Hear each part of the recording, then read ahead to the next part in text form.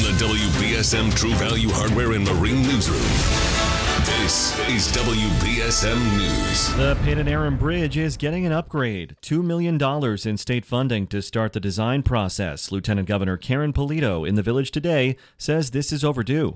This bridge is 87 years old. It gets stuck sometimes, I understand. And if it does get stuck, that doesn't allow for you to have the emergency and everyday use over the causeway that you need to have.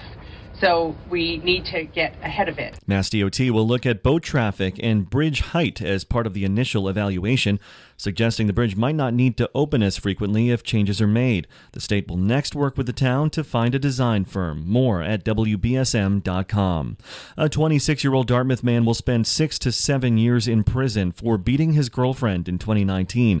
The Bristol County DA says Sky Soares shoved the victim onto a table and punched her face after an argument. The victim needed staples and stitches. Soares was found guilty after a 2-day trial. Police on the Cape are investigating a murder-suicide. Officers responded to a house in Hyannis around 3 a.m. for a reported assault and found 2 people dead. 2 children in the house at the time, ages 7 and 11, were unharmed and are being cared for by the appropriate authorities. No names have been released. If you're traveling for the holiday, good news. The Sumner Tunnel in Boston will remain open to accommodate Labor Day weekend traffic.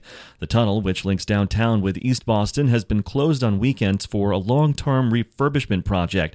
The State Department of Transportation says weekend closures of the tunnel will resume next weekend.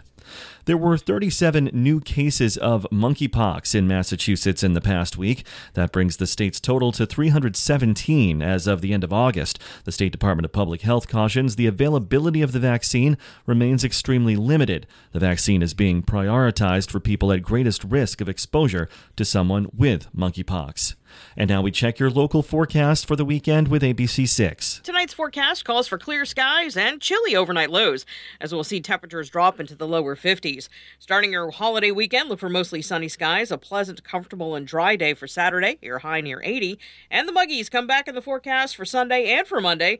Both days look unsettled, too, with a chance of late-day thunderstorms on Sunday and a chance of showers on Monday. From the ABC6 Weather Center, I'm meteorologist Kelly Bates on New Bedford's News Talk radio station, 1420 WBSM. Heading into Labor Day weekend, the average price for a gallon of regular gas in Massachusetts is $3.97. That's 49 cents less than a month ago. AAA reports the national average is $3.80 per gallon.